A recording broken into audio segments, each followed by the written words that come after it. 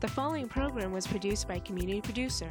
The content, views, and opinions expressed are the sole responsibility of the community producer and do not reflect Malden Access Television, the City of Malden, or your cable provider. MATV welcomes your comments. Call us at 781-321-6400 or email us at access@matv.org.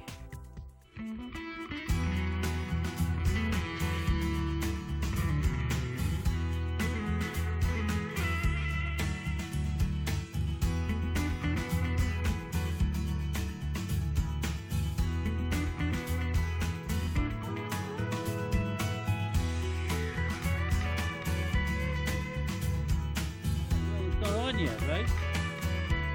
We're almost there.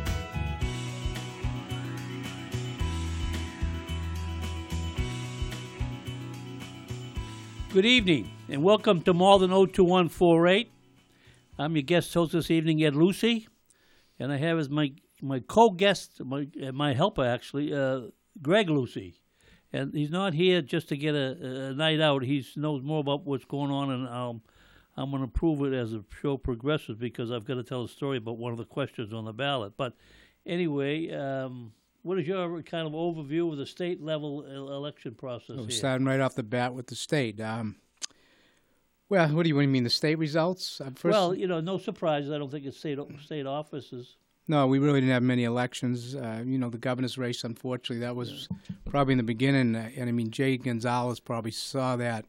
Over time, it's you get into these elections, and maybe in the beginning you think you have a shot to win, and as you move along into once you get the nomination in June, July, August, September, he's probably just thinking. September after the primary, he's probably just thinking how difficult this was going to be. Charlie Baker being a pretty popular governor in Massachusetts, he's got more money than you. His approval rating's pretty high for a Republican governor. You probably realize, you start counting down the days, and probably you get a realistic sense of your chances, I'm sure. So, he probably knew early on it would be difficult to win, and I think the vote reflects that. He did better in Malden than statewide. I mean, we have the numbers, and Baker basically beat him 2-1, 66% to 33%, but Baker only beat him by 10 percentage points in Malden. Yeah, two things telling about that election, and one of them has little to do with why people vote the way they do. But the first reason is the money. Baker had a lot of money, and he kept getting more money as he needed it. And in Gonzalez's case, because he wasn't quite a sacrificial lamb, the reality was that he didn't have access to the money tree here in Massachusetts, and even if he did, it wouldn't have really made much difference in the final result. But the other thing I thought was kind of telling, I saw a picture in the newspaper after their third forum or debate, which was held last week, about a week before the election, and they were standing next to each other, and of course they shook hands because I think it was a gentlemanly race in terms of the dialogue and the things that happened during some of the campaigning, but he's considerably shorter than Baker, the governor. And most people are, though. Baker's very tall. Well, he's more so, and so the result was the contrast was not that it should impact the vote, but it really was one of those things where you have David and Goliath or whatever, and that's the difference they had in the money part of it. So, although ultimately I don't think it would have mattered. The one thing. And I wasn't able to ferret out those numbers. I noticed in Malden there were about 500 blanks in the governor's race. And that is not a huge number, but it's still, you consider a well-publicized election, you think most people would have an opinion. And I just wonder statewide how much of the blanks, because not so much because of the Democrats skipping Gonzalez, but rather, as I had mentioned in a previous show, the governor at the convention, Republican convention, had an opponent named Lively, not a well-known person, but he got about 30% of the vote at the convention, and then the governor had a campaign and a primary against the same person, and because if you get more than 15% as a convention support, then you're eligible to go on the ballot. And in the final vote in the primary for the Republicans, Lively got about 30% of the vote there too. Yeah, and if you look at that, you're right. In Warren's race, I mean, I would think, the vote yesterday, the governor's race would be the top one, or the Senate race. Warren, two high-profile people, Baker and Warren. Warren only had 303 blanks, and there was 491 in the governor's race. So, there's probably more than you would think, because I find it hard to believe people would actually go out to vote in a state election like yesterday, given what's on the ballot, and they'd skip the governor's race. Yeah, and the reason I kind of thought there might be blanks in the governor's race is because the Lively vote in the Republican side, they would be disenchanted with Baker because he isn't for Trump. Yeah, and he tends to be more than the middle of the road. He tends to be somewhat left on some of the social issues. So I could envision where maybe Republicans might go in and not vote at all, rather than vote for the Democrat. I think if you check, that would be the reason. You're right. He's not really a Trump guy, and he would say Deal, who ran against Elizabeth Warren, was Trump's campaign manager in 2016 in Massachusetts. So I think you'd have some Deal votes there that maybe look at Baker and say, you know what? He's not all in with the Republicans. I'm not voting for Gonzalez, so I'm not all in with him today. Yeah. He's going to win anyways, and unfortunately, sometimes you get elections like that. On Gonzalez, he was a very viable candidate. I've met him a few times, and he had a good story to tell about his life. Yeah, and he just ran into the wrong. Sometimes you get in those races, and it's just the wrong race for you to run in. Yeah. Just kind of going down here a little bit. Compared to statewide, did some numbers. Warren got 60% in Massachusetts, 60% in Massachusetts, but yet she got 70% in Malden. So Malden came out better for Warren than statewide. Yeah, down the Cape, she wouldn't have got 60%. Right. So and then the other one that if you went down there, they've kind of fell in line. Maura Haley was a little bit higher in Malden. She got 76%, 69 statewide, so it was a little higher in Malden. Galvin was 75 in Malden, 70 statewide. And then some of the other races that, you got auditors and treasurers that probably people aren't that familiar with it. Malden was kind of in line with the state. I just saw in the printout here for Malden, I didn't realize that Suzanne Bump had so many opponents. Not that it would made any difference, but it must have been the Green Party, Libertarians, and Republicans, and none of the above, maybe. Yeah. That's not a bad vote category if you had a chance to have that. None of the above. Yeah. Last time we were on your show, I was glad to see this. We were, at least I was. You made it well. Think very highly of Jason Lewis, and I think his vote in Malden, from the primary, I was stunned by it. That he won by so few, but it seemed like Jason got back on track, and he got 12,864 votes, or 72%. 72% Malden, which was good. I was glad to see Jason back on track. Right, yeah. Aside from the partisan parts of the politics, he certainly is a visible person and active as a state senator. Yeah, and we had the others. Steve Altrino got 82%. He was running against blanks, which is a good vote for Steve. Donato was a little higher. He had less precincts. He had 84% in Malden. He was running unopposed. Paul Brodeur, my 5'2" guy. Paul did well. He had 75%. 5'2" is the only precinct that Paul has in Malden, so as visible he is, he comes to every event that goes on in the city, but it's hard when you only have one precinct. The other part about that might be that the census is coming up in 2020, and when Jason Lewis ran 2 years ago for state senator, he represented Winchester and the town of Stoneham in the state legislature.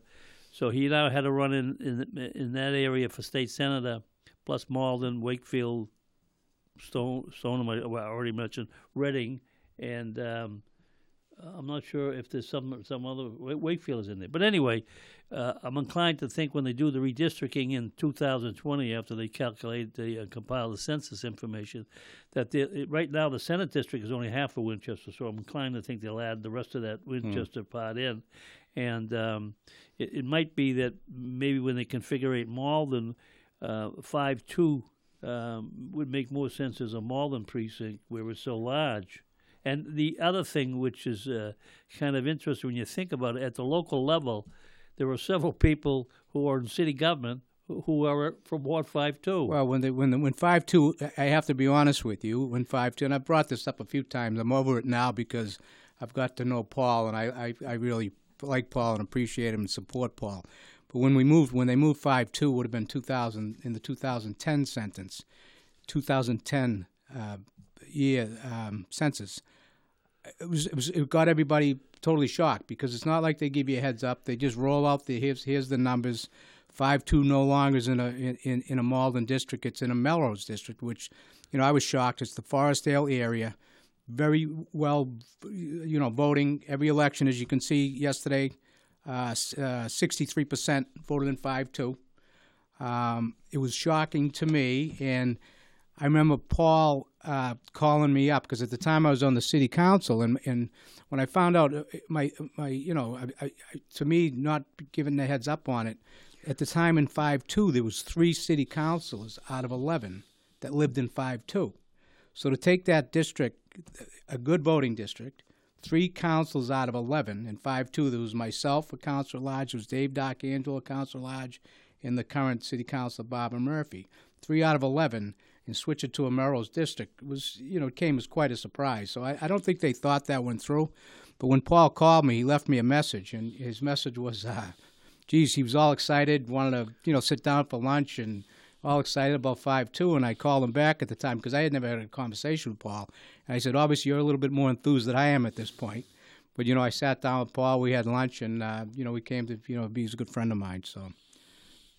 That's not unusual because, and more likely, those things tend to be somewhat parochial. If you happen to have as someone who's been involved in a redistricting election many years ago for state representative, when they cut the size of the House from 240 to 160, the final drawn lines are.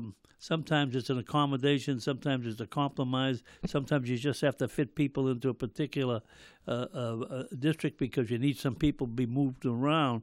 But in many instances, the way it's finally resolved, there's not so much in fairness to the people, what they call gerrymandering sometimes, but rather it's the relationship a state representative and might have with the leadership, and versus someone else who might have another relationship with the leadership, because when they finally do make a decision, they can make an adjustment in the map and make a logical reason for doing it, but in reality it may more often be not to protecting somebody or to conveniencing someone, and it may have been at that time, the current representative at that time, Chris Fallon, wasn't as interested in keeping 5-2 as he wanted to keep the west side of the city, and they just chopped up the city to convenience the existing person, who, ironically, as it sometimes happened, left after that when he ran for state senator. So it opened up the seat to other people, but except for the people that lived in 5-2.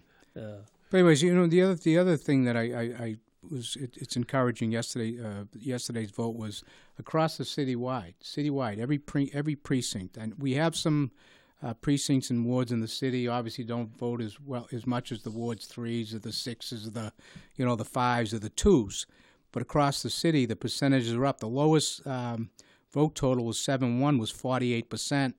1-1 was 49%. And everyone else was at least 50%. Yeah, it's impressive. Yeah, it's pretty good numbers. And there was 3 precincts over 60%, which would be 3-1 and 3-2. 3-1 was 60%. 3-2 was 64%. Which that's generally a good voting ward. And then, of course, 5-2 was 63%. Yeah. This doesn't show the early voting, but that was a significant number of people early voted. And then you have the people that, by reasons of infirmary or limitations of options, and maybe for election day, vote by absentee ballot. So I didn't get down to vote myself until the afternoon, and it was raining by that time, and I was kind of kicking myself that because the umbrella that was supposed to be in my car wasn't in my car that I could see from the inside of the car anyway. So when I got to the polling place, I was really surprised that it was as crowded as it was to even park the car. And then when you went in, every single slot where people marked their ballots was taken. There was a couple ahead of me. There were several that came in after me. And one of the people had to show some kind of an identification because it must have been an issue where her address or whatever. And there were a bunch of people that were not listed, and in one incident, a woman came in, and for some reason I heard her say she lived on Clark Street, which I knew right away was being on Salem Street. It was either Ward 4 or Ward 5, and I'm thinking I hope she has a car out there because that's a long walk to go up the voting precinct. But in any event, even at that time, and when I was talking to a couple of people that worked the polls for the city, they said it's been like this all day. And again, it's reflected in the final numbers. It was a very impressive turnout. Yeah, you know, another thing that came up yesterday, and we had talked about a little bit before the cameras started rolling, was about the Department of Justice monitoring the election in Malden, which someone had texted me early yesterday morning, and I had texted them back just saying, is that just a rumor, or how do these things start? I'd never heard of it, but apparently there was a couple articles. There was 35 communities countrywide. The Department of Justice was monitoring, Malden being one. There was two in there was another one in Massachusetts, Lowell, and then some of these others. There's 4 from Alaska, 4 from Arizona, a couple of California, Florida, Georgia, Iowa, Kansas, Nevada. There's a couple, North Dakota. So it's just interesting, and I guess the Department of Justice, they have a civil rights division, and the reason they gave is they picked these communities to make sure they're following the Voters' Rights Act of 1965, that people, whether you're handicapped or language barriers, that there's no barriers to or blockades to getting people to vote. But it was something that was yesterday, and I guess it wasn't the first election that they monitored in Malden, which, I'm hoping that at some point maybe we can hear more about this from maybe the city clerk's office, register of voters, or maybe at some point the Department of Justice writes a report on what they found.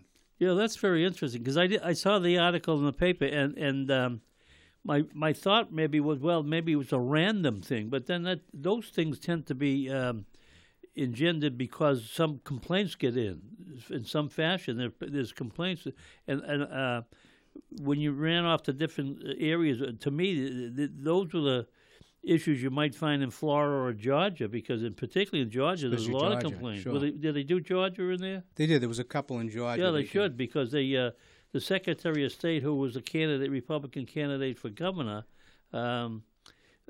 he delisted a lot of people, unenrolled a lot of people that were supposedly eligible to vote, and used flimsy reasons, and predominantly they were minority districts, and his opponent was a minority woman. Yeah, so, and what they do in all these other places, they're whole counties. So like in Georgia, it was Gwinnett County, which I was actually there. Adam played a baseball tournament down there a couple of years ago, my son, and we were actually in Gwinnett County. And then there's Fulton County, which I think is Atlanta. Isn't it? I think you're right. Atlanta. So that would be Atlanta. So in Massachusetts, maybe because we're less area than, say, in other these states, they focused on Lowell and not Lowell. Lowell and Malden. Yeah. But what it says here is, according to DOJ officials, the Civil Rights Division chooses jurisdictions for monitoring based on information from state and local election officials and community members. So that's kind of wide open. The office said it tells local election officials ahead of time about the monitoring. To me, this is kind of a big deal. It is. And I would hope it's just not left that, we kind of, most of us just stumbled upon it, and maybe at some point there's some conclusion of what they found, and that, there should be a report that comes out and just explains, why they were here on more than one occasion. Well, the very fact you said that, I didn't even know they were. I knew they were, based on what I read the other day, they were going to be in Malden Tuesday, but I didn't know they had visited us before. Yeah, no, there was a couple of elections. So, hopefully maybe our city government can, inform us on that. Or I know there's a few individuals I talked to. They may come down they may get the whole story on it.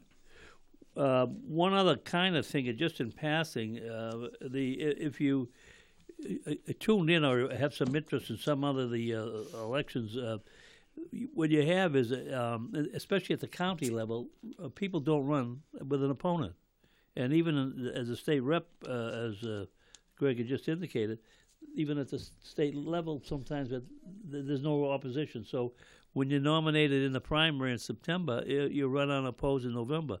And I raised in my show last month that some states, what they do is everybody runs as a single slate, and then the top two people, some states do it one way, some do it another way, but the more common way is that if the top person gets 50% or more of the vote in the primary, then they go on the ballot in November unopposed. If the person gets less than 50%, then the top two, regardless of the spread between the top and the second place finisher, go on the ballot in November.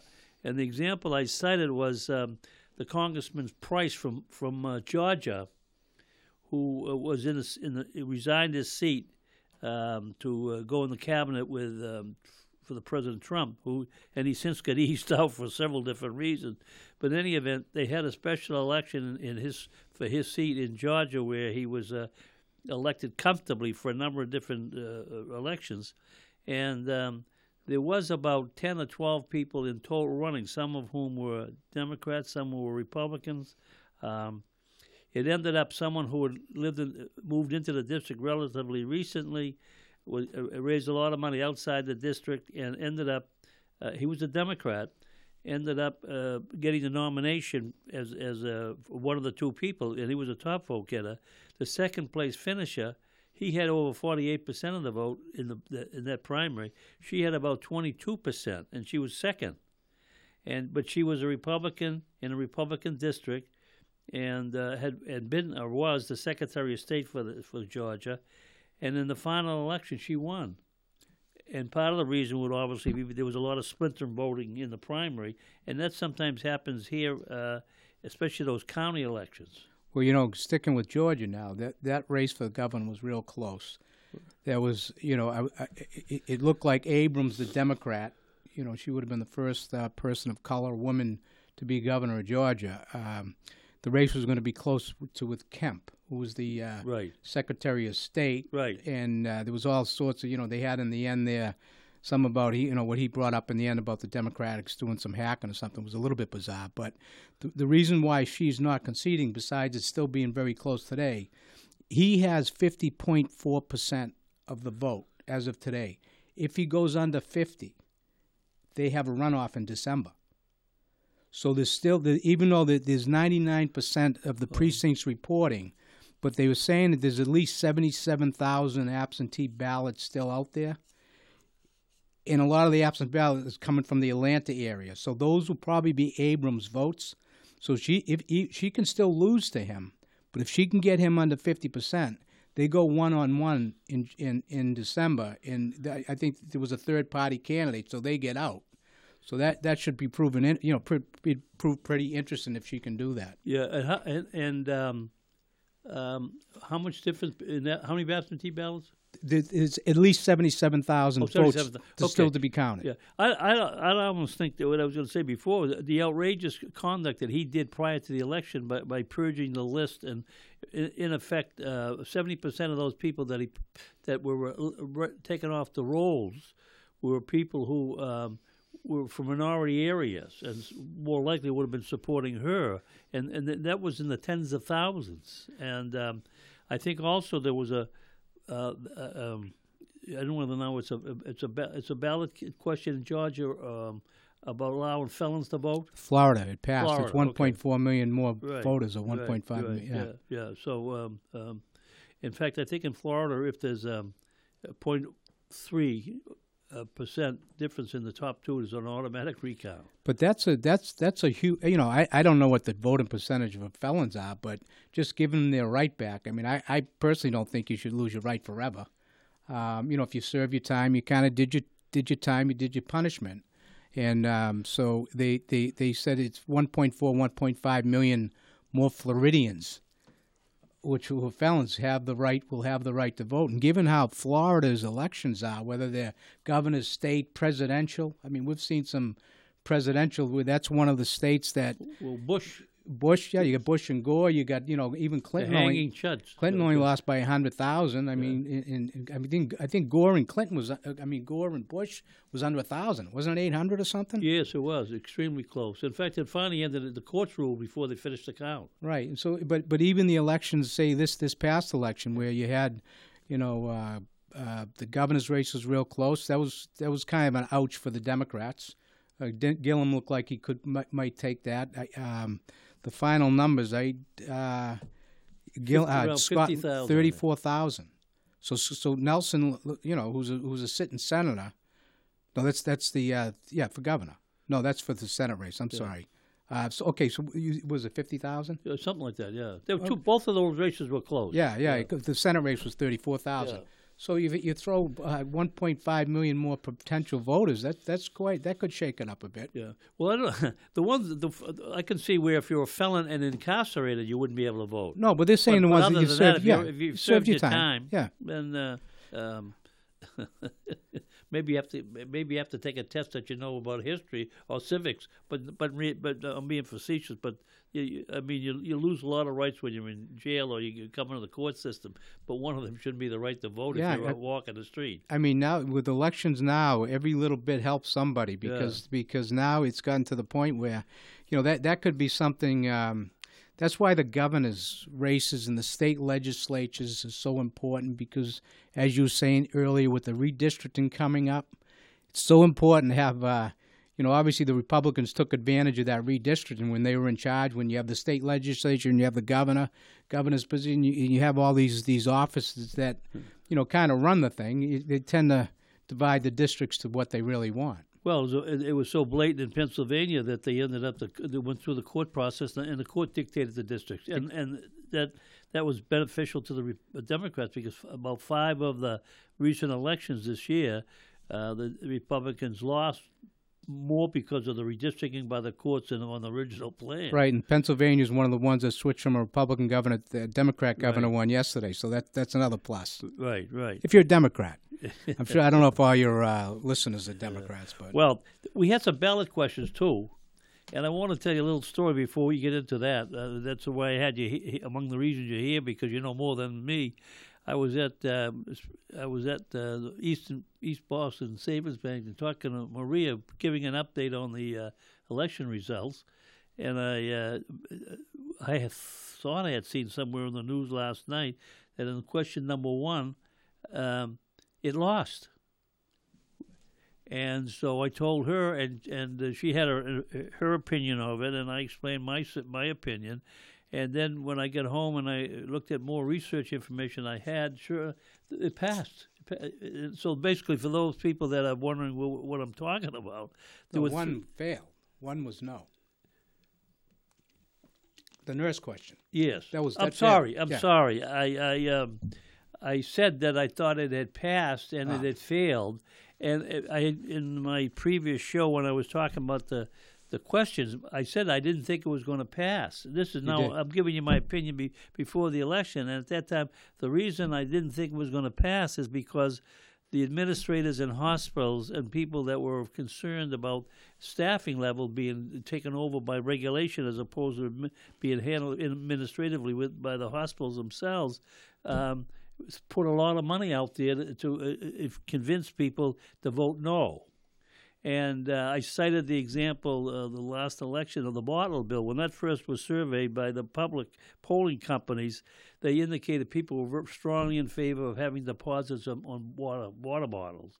But once the bottling companies and the supermarkets pumped the money into the advertising, and it went down resoundingly. And the reason was they didn't want it because it meant that indirectly or directly, it's either expense incurred or, more important than that, with the bottling company, people wouldn't be paying deposits and also drinking water. They'd go to some other plant. So anyway, that's the reason I thought it was going to lose yesterday, and it did lose. But I thought as of last night, based on what I had seen on TV, it had prevailed. So anyway, but that wasn't even clear. That was really an issue that doesn't belong on the ballot. Right. Some not only was it confusing, but to me that's more of a management union contract, although probably not all nursing staff is union, maybe. No, they're not. They're not, so maybe that's a problem. But it was strongly supported by the nurses who had unions. Yeah, of course. Yeah. So it was something that, people, it was too confusing. You had nurses say no, nurses say yeah, doctors say yeah, doctors for and those are the people in the field, and you had mixed emotions about it from that end. So allowing people to vote on it, maybe making a decision on that, probably not a good idea Yeah. to put that one on the ballot. Just for the record, I had a sign on my lawn for vote yes because my daughter, who was a nurse, asked me to put one on in the yard. But anyway, She's one of the union nurses then. yeah. The second ballot question won overwhelmingly, I think, That and the third one did. and the third one did as well. That was the one. The second one had to do with it's just creating a commission. I don't really know what it really means. I kind of thought that it had much ado about nothing. I don't see how effective it's going to be. And the third one was on the transgender. All it does is retain what's currently the law. And interesting enough, there were a number of other questions that were proposed to be put on the ballots, and for different reasons were ruled either inadequately written or ruled off by court decree, so whatever. So there was only 3 to deal with, and even those weren't of the best that we can think about for choices that we need to think about on election day. The national election. Were you surprised? Whose take do you want? I mean, I was listening to the president today. Unfortunately, and I think it's. I'll speak from a Democratic side because I can't speak for the other side because that's not who I am. I think a lot of the. I think there was some disappointment because in the past there's been these midterm elections where. I know Bush got clobbered in 2002, I think, and Clinton took a beating, and Obama in 2010, where you just had all these flip of House seats and Senate seats. If you, in my view, listen, you picked up 27 or 28 seats. You picked them up in Congress. At least now there's a majority in Congress where they have subpoena right. And one thing I don't want the Democrats to make a mistake at, I don't want their sole focus to be to impeach Trump. Or, definitely investigate him because the last 2 years, I mean, between his business dealings, what he's got going on, and, just some of the stuff that's been going on, they haven't looked into anything. So that's part of the Congress's job to do that. Now they have chairmen and committees that will be run by Democrats, so you will have committees that actually do the job they're supposed to do. The Senate wasn't ever really realistic. I mean, most of the seats that were up, because they're not like Congress where they all had to run. I think there was 35 seats up and 25 were Democrats. 23 and 10. 23 and 10, whatever the number was. So the Democrats were defending a whole bunch of seats, and a lot of those in South Dakota. I mean, there was no surprise there that the incumbent senator lost. The Indiana person, the Democrat, those are conservative states. They just happen to have a Democrat in there. So, they end up losing about 3 seats in the Senate, I believe. But yeah, they lost. They lost Donnelly in Ohio. They lost the woman in North Dakota, and they lost. What was the other one? in McCaskill, Missouri. McCaskill, Missouri. She lost. And she lost big. Yeah. And the North Dakota lost big. And Donnelly lost. So those are ones. And I know Donnelly was a one-termer, so he was a bit vulnerable. And the North Dakota senator was an upset winner in her last election when she won it. So losing yesterday, and maybe they got hurt a little bit with their position on the Supreme Court vote, but probably that in and of itself didn't matter that much. No, but you got back, you beat Heller in Nevada, who's a Republican, and that's why I have to laugh at the president's press conference today that, what I was getting back to, when Bush got bombed in 2002 and Obama took a beating in 2010, they more or less came out and admitted it. I think, Obama said, geez, we took a shellacking yesterday. And Bush said, geez, we got our lunch handed to us. But this president, he only remembers, the ones that they may have snuck in. So he was saying, it was a win. He was a win for him. He talked about the Florida vote, the Senate and the governor's race. He talked about the governor in Georgia, which isn't resolved yet. So, he mentioned a couple others, but he forgot about Nevada, Heller. The Democrats took a bunch of governorships, so they got those back. And 3 of the governorships are in the Midwest, Pennsylvania, Michigan, and Wisconsin. Yeah, but that was a little bit of a surprise, I thought. Yeah, Walker. They finally got rid of Walker. Yeah. So they took some governorships back in those states that they have to win back in 2020. Yeah. So you have to, it's like a chess game. You got to always be thinking ahead, move on from yesterday, and okay, what do we need to do in 2020 to be successful? Right. One other thing that's really really kind of a profound effect from this election, separate from all the dynamics that were, and I'd almost say normally I'd be glad it's over because you almost get tired of all the kinds of news and advertising that goes on, building up the election. You could get hours and hours every day about pollings and positions and whatever. But one of the things, and I think it's of a positive nature, is that the wide range, even whether you're Republican or Democrat, of women that were successful for first-time effort. It really maybe bodes well for the future if they don't get too insulated into the system like the men are, that how many women, first-time candidates, and sometimes they ran against each other, but there were a lot of women brand new to Congress. I think they said maybe over 100 altogether. There was 115 women that won national office yesterday. That would include senators. 42 women of color. There was two Muslims. I know there was one. Oh, there's two. Michigan and Minnesota. There was a Korean in California. Michigan, Minnesota. So the not only are there will there be more women in Congress, but there's more diversity too, which is badly needed. The other thing that's striking to me was there was extend past the election is that before the results were in, or really literally at the time the results were in, the president advised his attorney general to resign, or you're going to go out the door. So he left today because under pressure, as he admitted, he was asked to resign. And there was another Republican congressman named Sessions. I forget which state he was from. He also lost. Nothing to do with Jeff Sessions. But the interesting thing in my mind about Sessions, he was one of the first United States senators to come out in support of Trump. He campaigned vigorously before the elections for Trump. Got the appointment as AG, and I didn't agree with him about a lot of the things that he was part of his track record or resume in terms of being a senator from Alabama.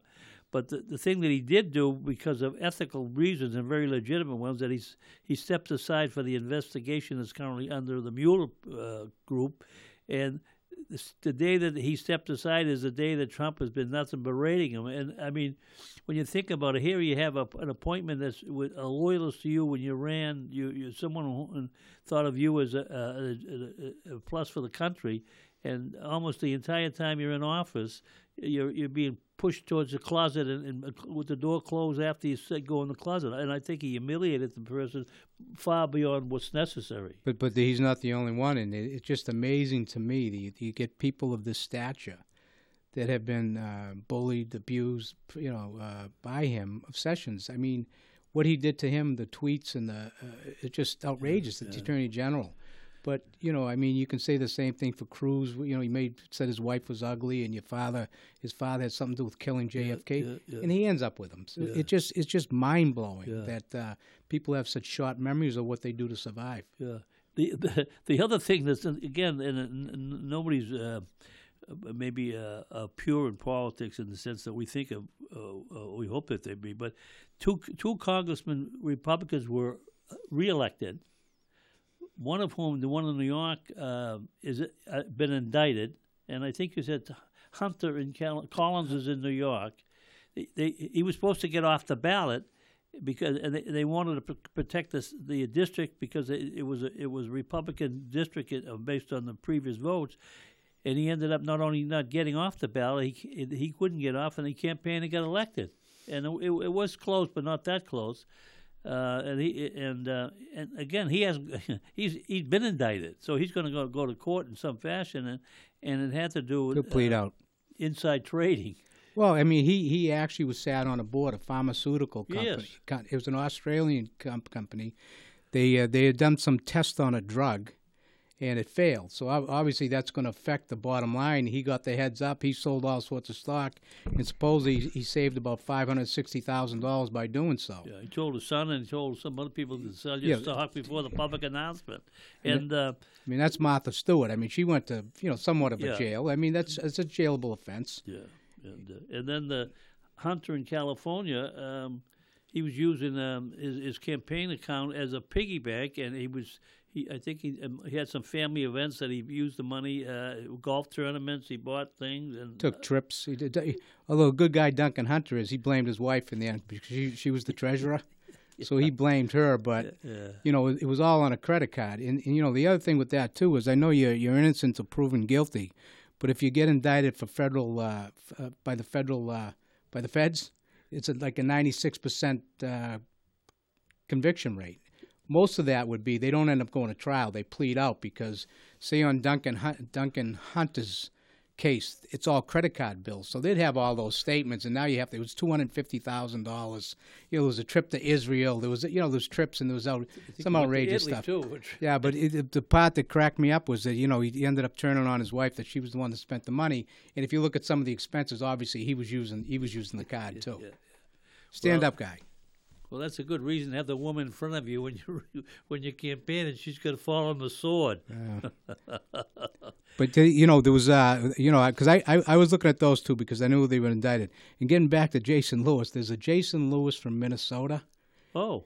And the guy is a piece of work. He has sent some outrage. He's just an outrageous. He's a Republican. Outrageous. If anyone wants to Google about saying stupid things when you're in office, he's Jason Lewis. And he lost. Oh, he lost. Which was good. Yeah, I was rooting against him, and the reason why I know because our Jason Lewis, the good guy Jason Lewis, uses him as kind of he mentions how sometimes he gets people send him letters and stuff because he's got the same name but it's a different Jason Lewis. He's in Minnesota. It was in Minnesota. Just asking your opinion, Trump was a winner or a loser yesterday? He wasn't a total loser. There was some victories. But besides Heller, there was some other things that went on. The governor that lost in Missouri was his guy. And he was another guy that had a lot of baggage. Too. Well, he headed Trump's. He was Secretary of State. Secretary of State because he was the head of the commission for Trump, the 5 million illegal aliens that voted. So he headed that thing. Of course, that fizzled up because it's not chasing their tail is something that's non-existent. He lost. Trump, obviously supported him. Yeah. They had the Manchin, West Virginia, ended up winning, and Trump campaigned in West Virginia against him, even though he supported him on his Supreme Court. He went to West Virginia, which Trump is extremely popular, and Manchin still won. And you had there was another Tester in Montana. Don Jr. had a gripe against him. He kept on going to Montana against Tester. He's a Democrat in a very conservative state. He survived. So he had some losses, and like I say, you still lost the House. I mean, you did okay in the Senate. We'll give you that, but those are tougher races to win. Yeah, I think he had what you say is accurate, but I also think the way the dynamics of politics sometimes works, he probably, perception-wise, he had more winners than losers in the sense that it tends on the off year for the incumbent president to lose the House. So he did lose the House seats in this election Tuesday. However, in the states that, whether it was Florida, Georgia, some of these other states where he spent in Missouri, he went and spent time in all these very, very red states. A lot of his people prevailed. Now, whether they would have won it or not, if he hadn't gone there, you never know because he did go there. But in his mind, and he'll make a case that, well, look, we lost less seats in the Congress than we would have lost if I didn't do what I did do, and we saved a lot of seats because of what I did do. And for his to suggest to the people of America that he had to put 8,000 United States soldiers down on the border to get these people, prevent them from coming to the country. They were 1,000 miles away. They're a month away from getting even to the border. Not that you can make a case for them coming in, but there's a far stronger case to say you can't let them in, because if you let them in, there'll be 10,000 the next month, and there'll be 50,000 2 months from now. But in any event, for him to do what he did for the soldier was totally political, devoid of any reasonable reality, and he only did it to inflame his own base, which maybe in some ways it did. Well, it would, and he, that whole caravan thing, they're 1,000 miles away. They're not, he has ISIS in there. It's like ISIS is going to Guatemala to get into the United States and go that route. He has, M13 members. He's got, he had every bad character that that fear. I mean, that's what he runs on. And when in fact, and I can't say for every single one of them, but there's women, there's children, there's desperate people. And again, I'm not saying they come to the board and you let them all in. There's a process. But certainly you don't go around calling them invaders or, putting a stigma on immigrants like all immigrants are bad, because it's just not true. And, he ran that commercial that many networks end up not running it. But a few ran it when it was too late. With the cop killer that was an immigrant. I mean, it was total race. It was off the charts. Even Fox News, that stopped running it. So that tells you how bad that commercial was. Senator Warren, viable for 2 years from now? No. In my opinion. No, I don't think so. Because not Indian enough. I think that's. I think the Democrats have to do something different. They have to. I don't think Bernie Sanders is the answer. I don't think Elizabeth Warren's the answer. I'm not sure who is, but I hope someone that comes in. You need somebody. The way the country is now, there's states that are just going to vote Democratic. There's states that are going to vote Republican, and there's 5 or 6 states that are going to decide elections. They're the Wisconsins, the Ohio, the Michigans, the Pennsylvanias, the Florida. In those states, if you can't win those states to get electoral votes out of there, you're not going to win the election. So the Democrats have to find somebody that is electable in those states. I mean, they're always going to carry Massachusetts. They're going to carry California. They're going to carry New York. Republicans will get Texas. Will get the states that they always get. But it's really come down to 5 or 6 states that win the election, and that's why, I know we had talked about the last show. Where I said, "Geez, I wish we brought up the Electoral College," because I think at this point that's something that has to be that looked at. If that's how we, if you have elections that, say in the last election, you have somebody that lost by 3 million votes and still get to be president. You have Al Gore in 2000, get more votes than George Bush. Because of electoral votes, you lose. I think you have to start looking at that. Maybe that's not the right way to do it. I think it gives an unfair. It used to be, you don't want to give the all the advantage to people in the urban communities. But the same token, I don't think it should get elected by some of these states that have 2 senators, maybe only congressmen. But some of these states, like Bill Maher, I know always says, why do we have 2 Dakotas? If you add up the population of the 2 Dakotas, it's about 1.6 million or something.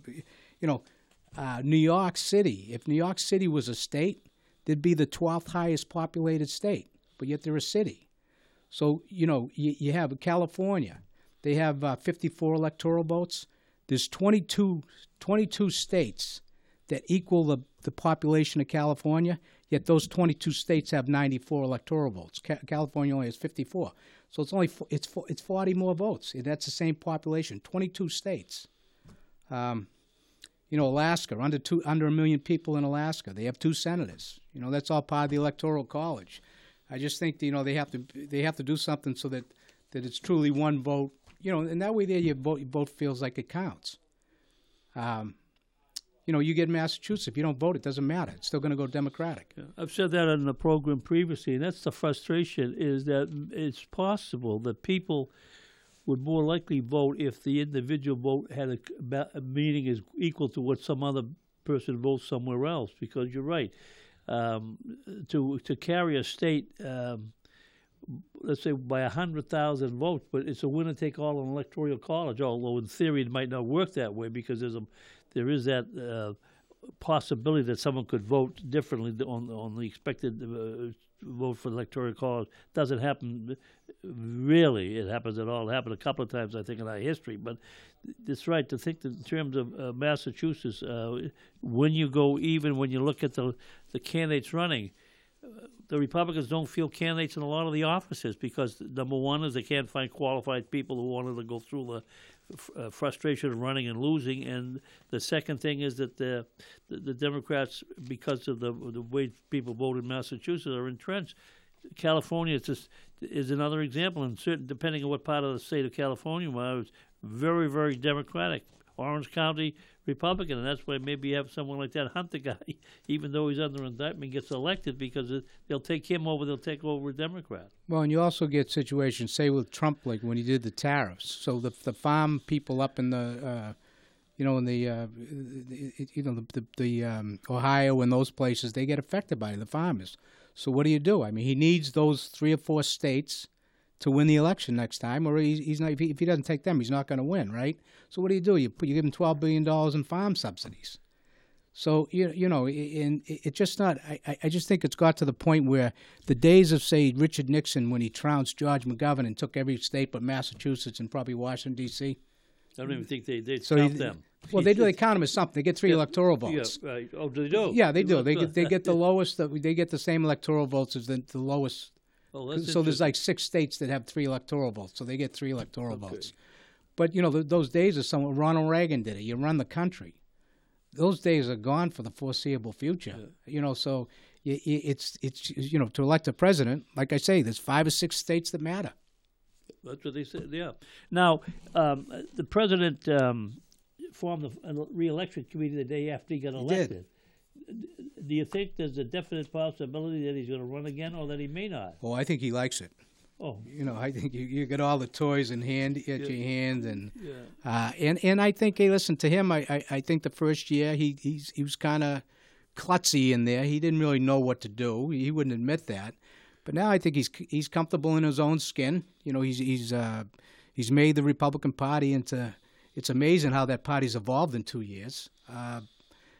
So I think he likes it. He likes the power. He likes the attention. People talking about him. He's in the news. I mean, I know he's always on my mind. I wish he wasn't, but I wake up in the morning thinking about him, and I go to bed thinking about him.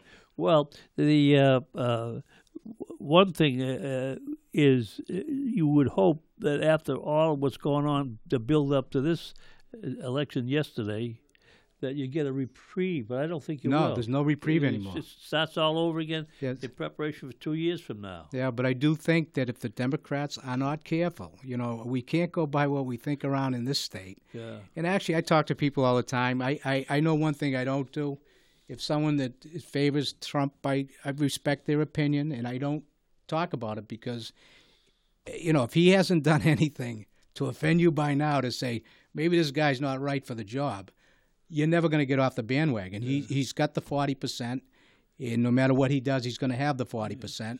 So I say for you Democrats, millennials, women, suburban women, you make sure you go out to vote in 2020, take a friend with you, and that's how you – I don't want to see him get impeached because that will get too messy. And there may not be enough there to impeach him, but get him out in the ballot box fair and square. That's what we should be doing by election. Yeah, you had mentioned that earlier. And I was going to touch on it myself. When the Nancy Pelosi made that comment, if they take the House back, that would be a way of moving forward in an effort to impeach the president. To my mind, get off that. He's the president-elect. He's got 2 more years to go. He's going to have to run on what he's accomplished or what people think he's accomplished, and you have to run a positive campaign to beat him. And you have to have issues that spark the people. He didn't run on the economy, which is in theory what he should have been running on. Should have, wasn't. But it's not something that strikes a lot of emotion with people. If you're doing better, you take it for granted. If you're not doing as well, you hope maybe tomorrow's going to be better. But when you start showing pictures of people walking across 3-4 countries to get to your border, that strikes with a lot of people, and that's far more important than the facts of the matter. It's the emotion that gets people to turn out to vote, and he did that. Of course, he had some commercial. They were tearing down the wall, and they were tearing down walls. It was like, I don't even know where the picture was taken. It looked like something out of a movie, right? Yeah. But that would have been, Trump's version of the caravan. That's what was in that ad. It's just this mob of people tearing down a wall, and people look at that. Oh, that's the caravan. That's coming to the borders, and it wasn't even the same group. But that's why the Democrats, they have to get somebody. Listen, they ran on some issues this time in Congress, yesterday. One of them was health care. Health care is a mess. It's a tough issue to tackle, but you're saying you want to make health care better for people. Get issues like that, work at it, show the people you're serious about it, not just you're the anti-Trump thing, because that's too easy to be. And I don't think it's a winning formula. Yeah. Well, Trump might be a person of vision because early on in his own campaign for president, he made some comment to the effect that he could shoot someone on Fifth Avenue in New York and get away with it. And he certainly said a lot of things that are inaccurate, outright blatant lies, and emotional issues that you normally expect to have from someone by definition to be a demagogue to move the people forward. And like you just said, after all the things he said and done since he's been president and carrying the baggage he had when he ran for president, that at this point his issues personally aren't going to be an issue when people vote. They really don't matter. And I remember I did a show in 2015. It was Joe Panadozzi's show. Yeah. Maybe it was 2014. At the time, they just started talking about people running for president back then. And I remember we were talking about who was going to be on the Republican side. I remember sitting there and I mentioned people like, I'm trying to think. Let's see, who would be, you try to think of candidates. You never know until they actually get into the race. But I was thinking of Chris Christie. I remember Rubio was thinking about running. And even Joe, who's a Republican, never mentioned Trump. Yeah. So, Trump came along, and he won somehow. Yeah. So I think this time here, I think there'll be somebody that will surface. Like I say, it may not be someone that you're talking about right now as the front leader, the Joe Bidens of the world or the Elizabeth Warren, but they need to get someone elected, and all Democrats need to come together, even if it's not the candidate you prefer. And anyone that votes third party candidates, don't, because those things are a killer too. Well, is there still a Green Party? There always is. Oh, yeah. They always get those people around. It's such a waste to vote. Yeah. Well, at the state level, Charlie Baker, you think he's going to spend his 4 years in office? Yeah, he seems to be. I don't think he's like the others. I don't think he's looking to go anywhere. I think this will be his own. He won't run again, I don't think. Yeah. Those people like Charlie Baker, they take a financial hit for the family when they run for these positions because they can make a far more money, and he was making a lot more money in the private sector than he would as governor. Yeah. Now, if I'm not mistaken, did he give up the salary too? I know Romney did. I thought he. I don't know if Charlie. I don't know if he did. Romney did because he could really afford it. By the way, speaking of Romney, he's now back in the public eye again. Yeah, he made a comeback, and he won big. He did. Yeah, he won. Of course, that'd be a Republican state, but still. Turned away from being Secretary of State, couldn't win the presidential election, but he resurfaced as a senator. Yeah, and it'll be interesting how he votes because he's seen it from both sides of the street. And he may be better than you think voting. Why? Him and Trump obviously have a history. Yeah. I'm not so sure they have a lot of these Republicans. They just do what he wants, but I'm not so sure Romney would be that. Yeah, well, he's got nothing to lose at this point in his life. I mean, I don't think he would. I'm sure he was embarrassed with that whole Secretary of State charade. Bringing him in, and he was never going to pick him. No, that's he just got kicked out the door before he got a job with the administration. Unlike Sessions, who here he gave up the Senate seat to take a position in the administration, and he was treated like the weirdo uncle that you keep in the attic almost the whole time he was in office. And actually, of all the people that he had in his cabinet, Sessions probably did the most for him. Yeah. He ran with what Attorney General Trump wanted. He just personally just had a problem with him. The one we never hear about is the energy cabinet from Texas, and he may be the smartest one. That's right. Stay out of the news. He just never says anything. Well, we hope we've been somewhat informative today, and I hope if for those of you that know people that may have missed the show tonight, that we rerun on Saturday and Sunday, and we had some surprises in the election, but overall, somehow or other, the country muddles through, and we're going to end up succeeding in our own way in spite of ourselves. Times are just tougher than usual. That's all. So thank you for listening. I appreciate it, and hopefully we'll see you again next month, first Wednesday of the month.